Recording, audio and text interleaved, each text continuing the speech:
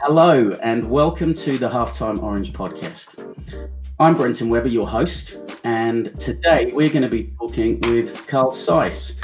He's a transformation specialist, and we're going to have an amazing conversation covering what transformation looks like in 2020, a year that's affecting all of us, all of our businesses, building resilience and stretching our mental health. So without further ado, let me introduce you to Karl.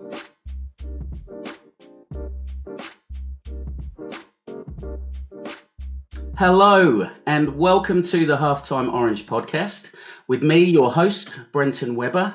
I'm really excited to have our guest on the show today. We've already had a fascinating conversation in the green room. So without no further ado, let me introduce to you Karl Sice. Karl, how are you today, mate? G'day, Brenton. Thanks very much for having me on the podcast. It's great to be here. Oh, it's great to have you on the show. It really is. Karl, so that the listeners can have a bit of an understanding of you and your journey and where you are now and where you're going, how about just sharing a little bit about yourself and what you get up to every day? Thanks, Brenton. Appreciate that. So I'm a 20-year veteran of the IT industry, Brenton. I currently am the country manager for a company called Alcatel Lucent Enterprise. And many people know Alcatel as a old-fashioned telephone company or maybe a PBX company. But in fact, the world we are in 2020, it's very much a UC and a communications and collaboration company, also focusing on networking solutions. But over the course of my 20-year career, I've actually worked in a variety of different parts of the IT industry. I've had the good fortune of spending 7.5 years at Dell. One of my most recent roles was about 6 years at a company called Staples, which is now known as Wink. I ran the technology solutions business for that business. And I've also been involved in a couple of software vendor opportunities. And I also spent a little bit of time at Gartner as well. So I've had probably an encyclopedic journey in IT. Yeah. But it's been an industry that I have a deep passion for. I had one moment in my career where I jumped away from IT, but I ran back to it as quickly as I jumped away. So very passionate. Where was that jump to? So after I left Dell, this is probably the middle part of last decade, I decided that it was time to not go to a competitor or just go to the same as. So I decided to join a company called American Express. Oh, yeah. And I was the head of acquisition for commercial card there. So I was there for 3.5 years. And look, it was a great experience. They were a great company. But at the end of the day, I missed my crazy tech folks and also the great things we do in the technology industry every day. So Great to be here and great to be doing what we're doing. Yeah, it sounds very interesting. Dell are a company that come up in all of our workshops actually at Halftime Orange, because they were when we look at customer experience, the growth of it over the last 20, 30 years, Dell were that first company to really offer the personalization in the home computers that we were buying and wanting. You're right, Brenton. One of the first jobs I did in IT was actually working in the channel. And what was amazing about going to Dell was being in the early stage of actually doing some testing, market testing, with some very basic premise that customers wanted to take control of their destiny as far as how they purchased and utilized technology. And ultimately also what Dell was very early adopters of is actually understanding the post-sale journey. So actually taking enough time to not just understand any renewal motions, but actually marketing on a very customized basis. And they were very early adopters of that. And I know that at the time when they were early in their journey last decade, it was all quite controversial, but they managed to be very successful. I was lucky enough, Brenton, to go over to the US for a bunch of years. So I lived in Austin, Texas with Dell. Oh, great. And also, again, had the great experience of actually working in North America for a bunch of years as well. And again, you see a different side, but all very, very interesting, all very, very exciting. Yeah. You took a new appointment as well early on in this most interesting and unprecedented years of 2020. What a year to start. So would you want to tell us a little bit about that role at AIIA? What a year we've had so far, Brenton, and certainly, yeah, absolutely. So I was invited to join the board of the AIIA, which is the Information Industry Association. So we've got about 20 odd directors on the board, all from different parts of the industry, and essentially we provide an advocacy, policy, and strategy capability for industry. So we work with both vendors, partners, distributors, and also participants within the industry. So the organisation during COVID season operates a lot more virtually than we have in the past, but we actually provide a bunch of thinking. We also promote industry causes. We also are often involved in key government initiatives where the government's looking for assistance to draw policy or draw strategy, and they'll often come to AAA or subset of and actually ask them to assist them to draw those conclusions and start putting together outcomes. So we get involved. So very interesting. I feel like I've only got my P plates on in that role, Brenton, to be honest. I've only been doing the role for just over half a year, but it's an incredible bunch of people I'm working with, all very passionate about the industry like I am, and want to make a difference and give back to the industry, frankly. That's why we're doing it. We want to give back. We've taken a lot of value. We've had a lot of fun. It's time to actually give others the opportunity and potentially do some good for the industry, which I certainly feel quite passionate about. Yeah, to give back is so important. And what a year to be starting to do that or continuing to do that. Speaking about this year, be ridiculous to just ignore it. How are you doing where you are in usually New South Wales, but I believe today you've been able to travel out of state to ACT and to Canberra, which is quite a strange feeling to be able to travel in 2020, isn't it? Absolutely, Brenton. I remember even this year, a couple of my travel experiences. I know that I was on one of the last flights between Sydney to Melbourne on the day. It was days literally before the lockdown happened. And I'll never forget not only the emotions I felt, but the emotions of the community. I think it was really obvious that something was about to happen. No one quite knew how big. And I saw the emotions of the flight crew and quickly realised that this thing was not going to be a passing storm. This was far bigger than just a passing storm or a season. Where I come to you today, I've actually driven down from Sydney to Canberra, which is a little bit over 3.5 hours. It's actually a very good drive, very easy drive, but Canberra seems to be a little bit of a bubble here. And I don't want to say anything unusual about it, but it's not just the government side of things. They're actually operating very much around setting new policy, both through managing the pandemic, but also what's going to happen over the horizon when the pandemic is over. So you go through in different meetings here that we've had, and everyone's talking about the what's next. Obviously, Australian federal budget is coming at the end of this year. There's a lot of change and churn, but generally speaking, the sentiments in this town are pretty positive. People are obviously very cautious. The lifestyle, the living is different, but at the end of the day, people are looking forward, not backwards, which is really good.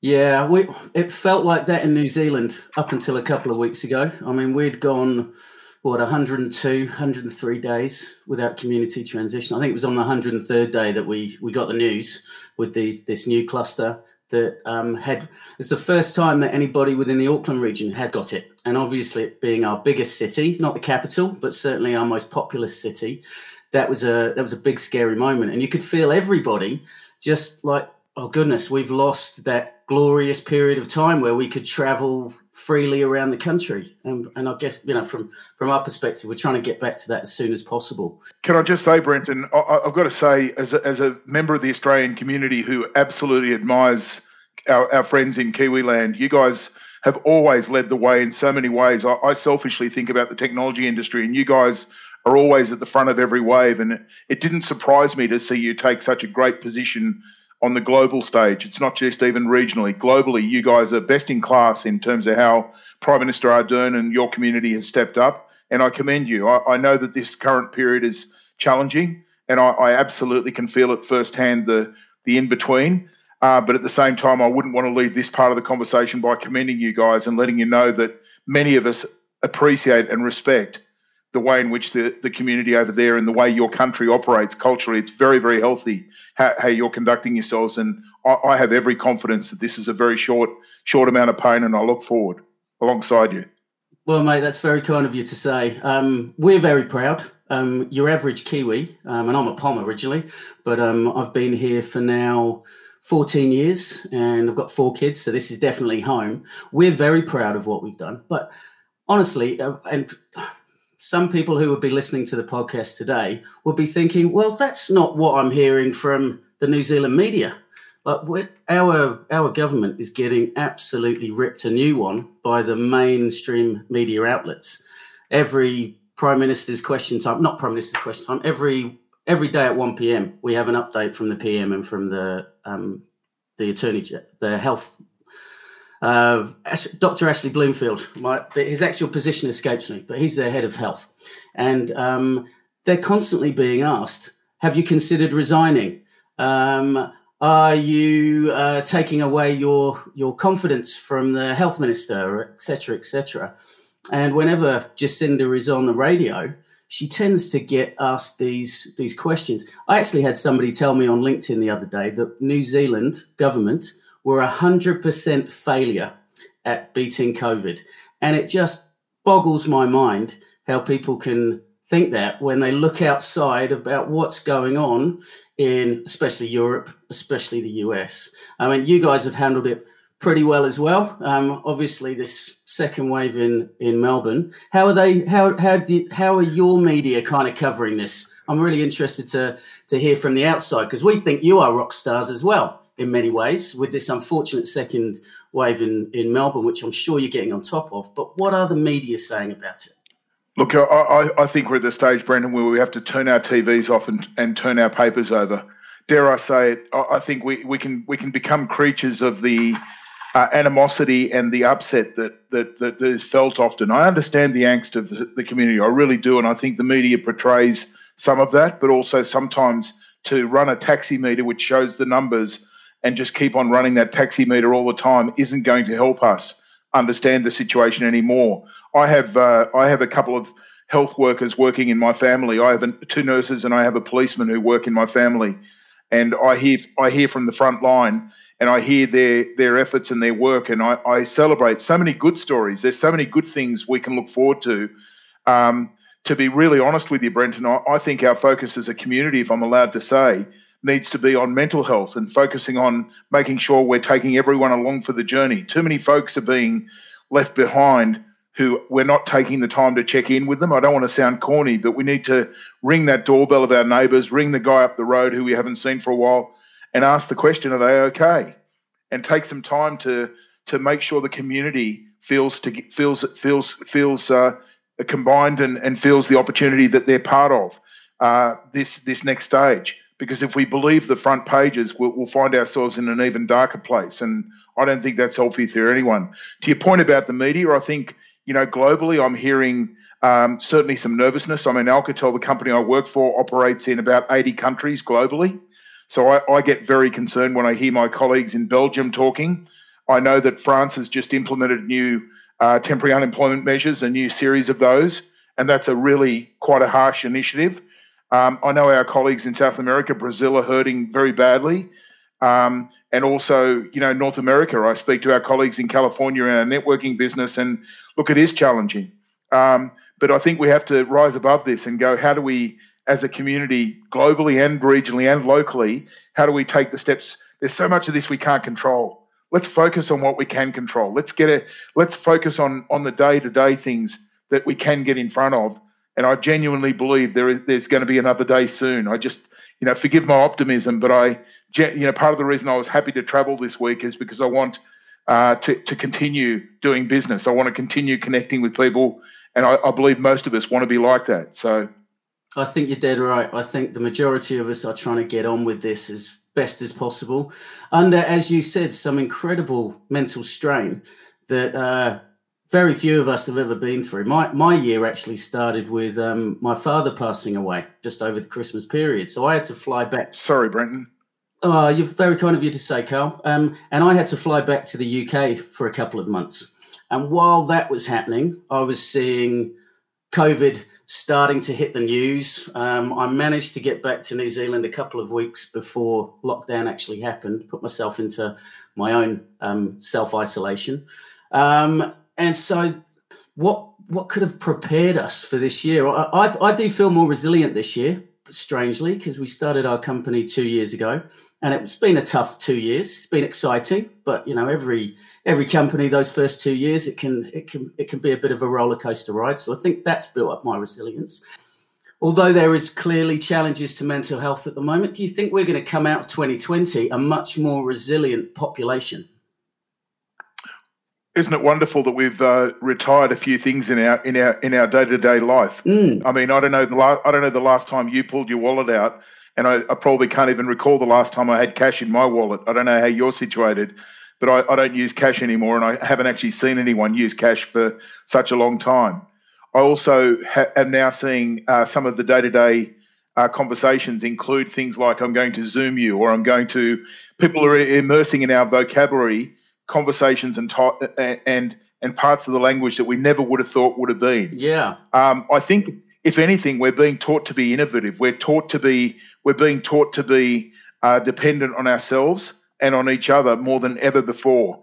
Even in lockdown, to take the time to find a way to connect, even though video is not the perfect way for any of us, because it can be tiring and can certainly take a lot more energy to read the room when you've got 30 people on your screen and you're trying to figure out who's doing what. If you're physically in a room, that can sometimes be easier, but it's still giving us a bend to innovate.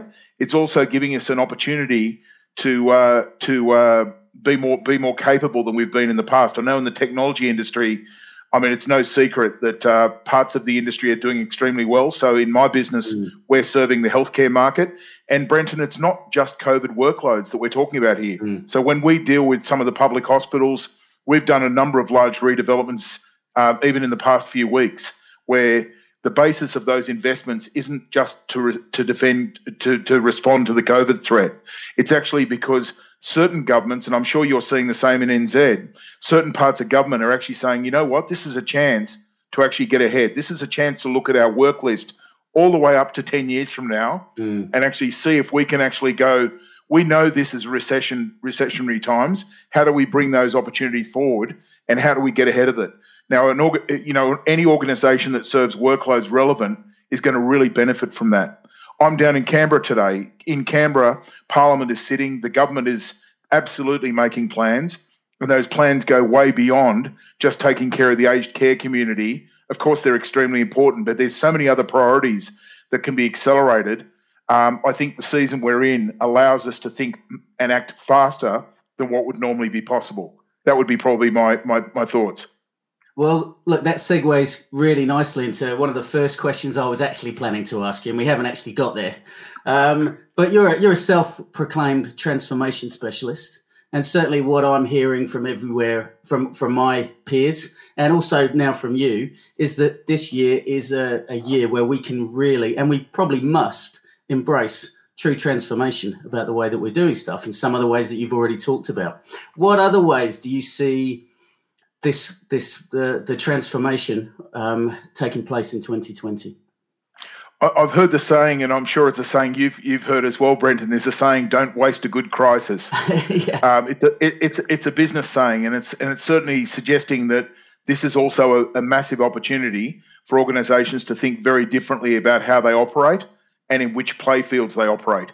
I met a very senior person here in Canberra yesterday who's running a very large name brand, and you'd know the brand, business partner that operates in the managed IT services area. Very, very large global organisation who's literally in the middle of her own transformation.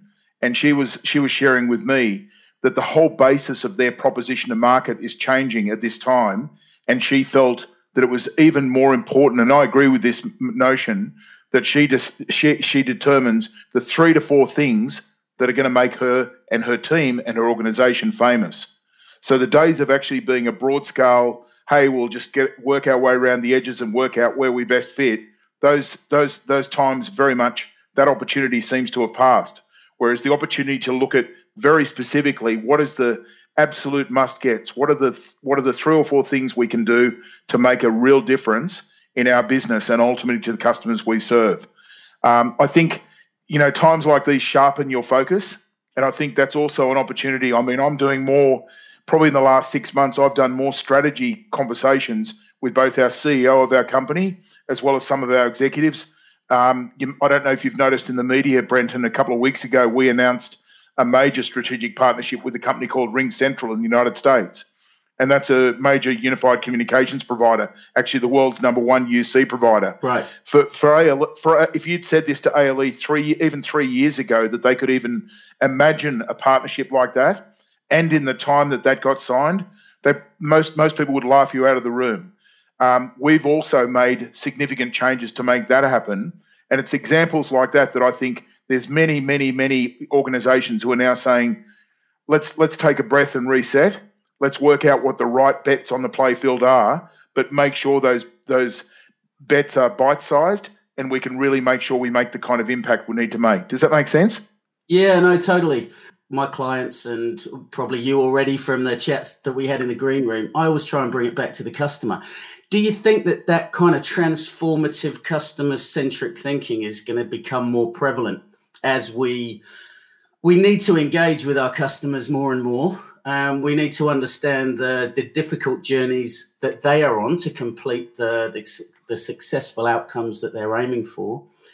Are you hearing from your peers and within your organisations that customer centricity is becoming a more and more of an imperative? I think anyone or any organisation who misses the opportunity to be relatable to their customers and to generate value that is clearly understood would be missing the mark. I think for years people have spoken about understanding the value, and I use the analogy with my team that you're either creating value, you're saving cost, or you're changing a process. And I say to my team, if you're not doing one of those three things with the kind of interactions you're having, you need to understand that you're probably missing a big opportunity. So I think a bunch of organisations are looking at their customers and asking those three questions and saying, what can I do to make a difference, to take some cost out, or make a change, and proact those conversations and actually take that high value possibility to the customer and ultimately help them to shape their business, because everyone's under pressure, everyone's distracted with a lot of reasons not to do things.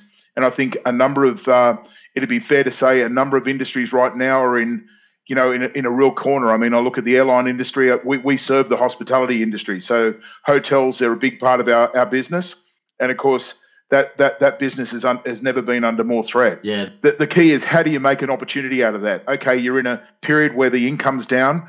How do you consolidate? And I know even in Australia this week they've announced, or globally they announced, IHG and Accor are looking to combine. But there's any number of examples of that. But I think it sharpens your mind and sharpens your focus, and that's a good thing. Yeah, we were talking to actually on the last podcast, we were talking to a guy called Matt Lee, who is the CEO of a company called Oasis, Sydney-based company. And what they do is they provide off-airport check-in and bag transfer. And we had a wonderful conversation where we were exploring the overall customer journey that people are in. I think a lot of companies, they have the old school view of a customer journey, which is all of the feelings, emotions, experiences that somebody has with your company while they're completing an outcome. And that's quite a company-centric customer journey, right? Because it's all about touchpoints with the company. Where the CX community's thoughts have certainly been evolving over the last couple of years is around the thoughts, feelings, and experiences across every company and every touch point that someone has, from, in the case of airlines, from when they leave home, or even when they're starting to think about the holiday, when they're sitting at their desk like me thinking, oh my goodness, it's the 158th of March of 2020 and I really need a break when lockdown comes down. How do I give myself that time off? And they are plugging this, I guess plugging this gap's probably the wrong word, but they are healing one of the biggest pain points in air travel, which is that luggage drop-off and luggage collection. Their idea is that if they can get everybody to the airport exactly on time, it will be a much smoother, a less chaotic experience for everybody, and so will improve. Not only that are they focusing on improving their own customer journey with when they're impacting their customers, but they're also helping all of those airlines. Hopefully, as we move forward and they can start becoming online, how do we have a more streamlined overall customer journey? I'd love them to get involved with the traffic police and to be able to update people on traffic, travel times, etc. What do you think the biggest pain point that your companies or your industries that you're seeing that could be made in IT, in software? Where do you see some of those biggest pain points that there could be solutions explored? Absolutely. Brenton, one of the trends, I'm going to stay with hotels for a sec. One of the trends I'm seeing in the hospitality industry, which is really interesting, and it's only been the last few years where this has ramped up, is I'm sitting in a hotel where I talk to you today, and I know that a bunch of rooms down the hallway here are vacant.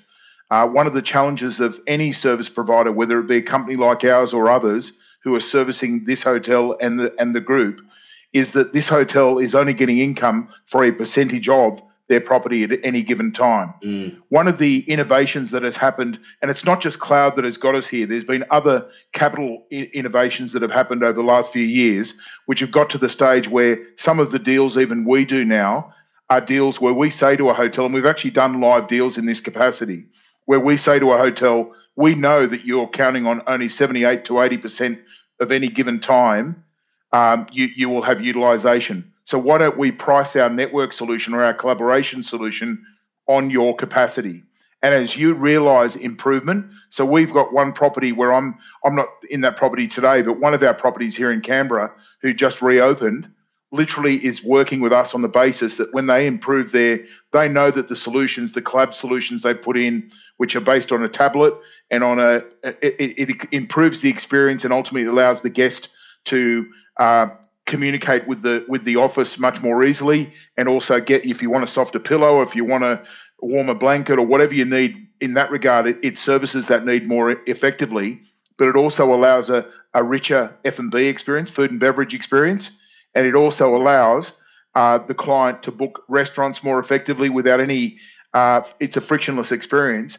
What I'm saying is we've actually bet with them in that solution. So we've actually priced the solution and they only pay based on the utilisation and based on the actual P&L outcome that they generate. That is becoming more and more common in the IT industry, and I love this idea. I think there's any number of IT organisations who've done this for a while.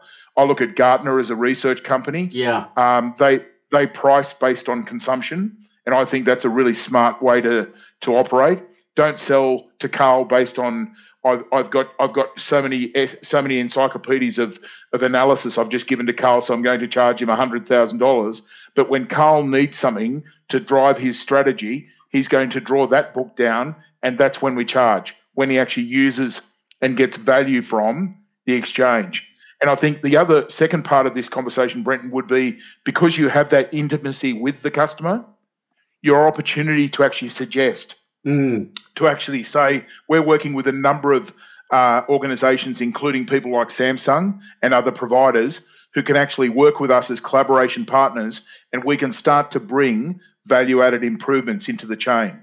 So with that same example in the hotel room, we're actually now working to the stage where we're improving security outcome, we're improving operational outcome, and we're improving P&L outcome. So the hotel loves it because they're saying, not only are you pitching a solution that we think makes sense, but you're actually betting on us. Yeah, you're actually taking a chance. And by the way, if we, God forbid, if we fail, we both fail. So they love the buy-in and they love the willingness to actually take that type of chance. I think there's stacks of opportunities like that, and I think the season we're in, Brenton, probably drives even more opportunities in that regard. Yeah, I think you did right. It's funny you talk about the pay for, I guess, pay for what you eat models. That really has now, for me, become an expectation to some levels when I'm working with any form of IT company. Anybody that comes with this overall big figure and they just want to sell me a nice piece of software, I kind of worry that my experience with those companies at the moment are that they kind of disappear on me once I've paid my big purchase price. Whereas when I'm buying a subscription from IT companies, they're constantly touching base with me. They're helping me improve my experience with their products. And that leaves me expecting that from other companies. And when I don't get it, well, actually, it's much harder to become loyal to those companies. Dell are one of those companies that we talked about, and I talk about a lot as I said, in my conversations, because of how much they led the CX world and the personalization, the trackable nature of it as well, and being able to predict when it was arriving. I haven't seen a lot of Dell recently, though. What has happened to Dell? I think the numbers would suggest they're still a very, very successful, one of the most successful IT companies of all. Right. But and I'm certainly not going to say anything to disparage my past employer, Brenton. They fed my family for 7.5 years, and I still bleed a little bit of blue, so I'm still quite loyal. But I will say that I think it's always challenging when you become the size of a company that like Dell is, and do you retain the intimacy? Do you retain those connections and that intimate understanding of what can be? I know even a conversation I had with someone here yesterday, I know they're a little frustrated that they didn't quite feel connected. They didn't quite feel, and this was a very large organisation, they didn't quite feel like their needs were being considered appropriately enough. And I think any organisation needs to be careful when they get the size. I mean, any of the large airlines, any of the large supermarkets have the same risk. You get to a stage where you're so big that people kind of lose that passion at the base level.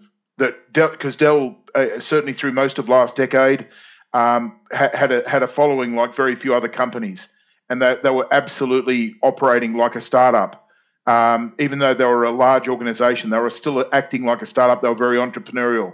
I think, is it a nature of a business that gets to this size that you detune that entrepreneurial bend? If that's the case, that scares me, because any organisation should always remain imaginative and always look at an opportunity to do more.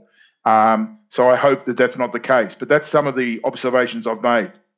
How do large companies retain as they grow? What are the, if you were going to give 3 quick tips to anybody listening out there who are in charge of a large company and they realise that they're although I think in this current year, everybody's innovative thinking is going through the roof. We're always thinking about how do we solve the problems that we're facing at the moment. But let's say there's a leader who's going through the pain of this year, and they realise that they need to bring innovation back into their company. What would be 3 quick tips that you could pass on to them to help them with their thinking and their transformation? So tip number 1 would be collaboration. At a time like this, it's really easy to become insular and focus on your own things and lose focus on what's possible in the market. There's never been a more important time than to win with others and through others. And I think whatever industry you're in, I know in the IT industry, we have multiple levels of connectedness, and the most successful people know and do this consistently. They collaborate and they keep on exploring at a rate that wasn't possible previously. So that's number 1. Number 2 for me is effectiveness. Make sure you're extracting value from every one of your investments, and like I said earlier, be brave enough to call in any of the gaps, any of the misses, any of the areas that aren't achieving. Yeah. This never waste a crisis. This is an opportunity to very quickly draw to a close any gaps in the business that aren't going to get where you need to be, and focus back on what are the things that you need to do to be effective. I know in my business, Brenton, even though Alcatel is an old organisation, we're reimagining every element of the supply chain right now. So I'm literally working with an expert to unpack and make sure that not only we have the right processes to support the challenge period, but when we come out of this crisis, we're going to understand why we've been successful, because we've unpacked every element and we've actually taken time to look at the effectiveness of our processes, whether it be a sales element, or whether it be an operational or a marketing initiative. We can understand very clearly. One of the things Dell taught me really well around this area, Brenton, was measure what you manage. Make sure you keep, and I know that's a corny old saying, but get to the stage where every part of your business, I know in our business, we're looking at marketing campaigns done by our partners. But what an incredible conversation to go into a partner principal of an IT partner and say, actually, we've done your homework. We've done your analysis. We know not only your effectiveness rate, but we know what the market's doing. Let us show you the data so that you can actually grow your success off the back of us. incredibly powerful conversations, Brenton. And I know even in one of my previous roles at Staples or others, to have had a vendor come and talk to me in that tone would have been a gift.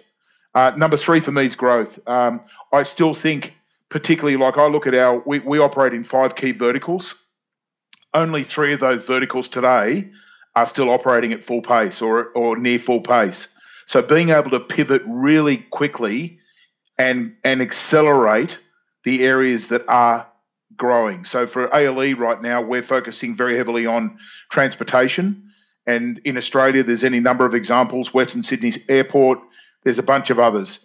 Some of the metro systems, there's a lot of things. The government has made a very, very loud and proud statement about they're going to continue investing in infrastructure which supports improved transportation outcomes for its citizens. And so that industry continues to be quite buoyant. We also focus on healthcare for obvious reasons. Healthcare, not only during COVID, but at any time, is a very buoyant sector. And for us, we're focusing on how do we give more. And again, back to my first comment about collaboration, we're going up and down the chain inside health organisations at all levels, all the way through to the clinical front line, understanding what the delivery of healthcare looks like, can be like, and what role we can play to improve those outcomes. And then the final thing is public sector. So we do a lot of work with government. And once again, government is typically during a recession, government has the same money, but the budget spends move around. So being able to understand exactly where those pockets of money are and be able to quickly pivot towards is really, really key. So collaboration, effectiveness, growth. They're my 3. Well, they are 3 brilliant tips. The one additional comment I'd make to that first one, that collaboration, it's not just outside organisations either, is it? It's the internal collaboration that people really need to focus on, that siloing that we mentioned before. And you talk about the healthcare. I know that prior to 2020, many of our DHBs, District Health Boards in New Zealand, were very siloed in their purpose, in their thinking. The one DHB that wasn't, funnily enough, is Christchurch DHB, who have been through some really intense crises over the last 10 years. And they have become really de-siloed because crises needs you to focus on that collaborative, breaking down silo wall efforts, doesn't it? Absolutely. And you're right on, Brenton. You're right on. And your point is so well taken. I see this play out live, and those who are actively playing as I'll call it the commercial diplomat between those different forces. So in your analogy, the health districts or the health services, between the health services and the corporate side of health, and act as that ambassador, the Switzerland, the person who goes in and actually takes insights, experiences, and values between those organisations, suddenly their value goes through the roof and they become a whole lot more potent. The health constituents absolutely love the value that can be created from the kind of motion you're talking about. Your point is well taken. And I guess technology is a key part of that now as well, as people realise that, the siloing of our trans-Tasman distance has come down in this. I'm having conversations with people in Aussie and in Canada that prior to the pandemic, I think would have been far more difficult to have because people weren't as open to this business conversations without borders. Yeah, totally agree. I think it's great, Brendan. I think it's going to give us even more opportunities to understand what else can be. You asked me earlier about Dell. One of the favourite things I did at Dell, and I'm trying to do it at Alcatel as well, is work across borders, is learn what's going on, what smart things are going on in Northern Europe. I know that Scandinavia have an incredible reputation for their healthcare practices. So how can I borrow those? And again, back to my commercial ambassador analogy, bring those back into country. You've mentioned Canada. Canada has so many relatable elements in its culture with both your country and mine. As members of the Commonwealth, I know one of the government people here in Canberra said yesterday, as long as it's a Five Eyes security, they call it a Five Eyes conversation. It's the title for Australia, New Zealand, Canada, UK, US. And he said, as long as it's a Five Eyes conversation, I'm good to go. And what an opportunity that is for our countries. What an opportunity it is for us to play across, independent of geography, and to learn and succeed together.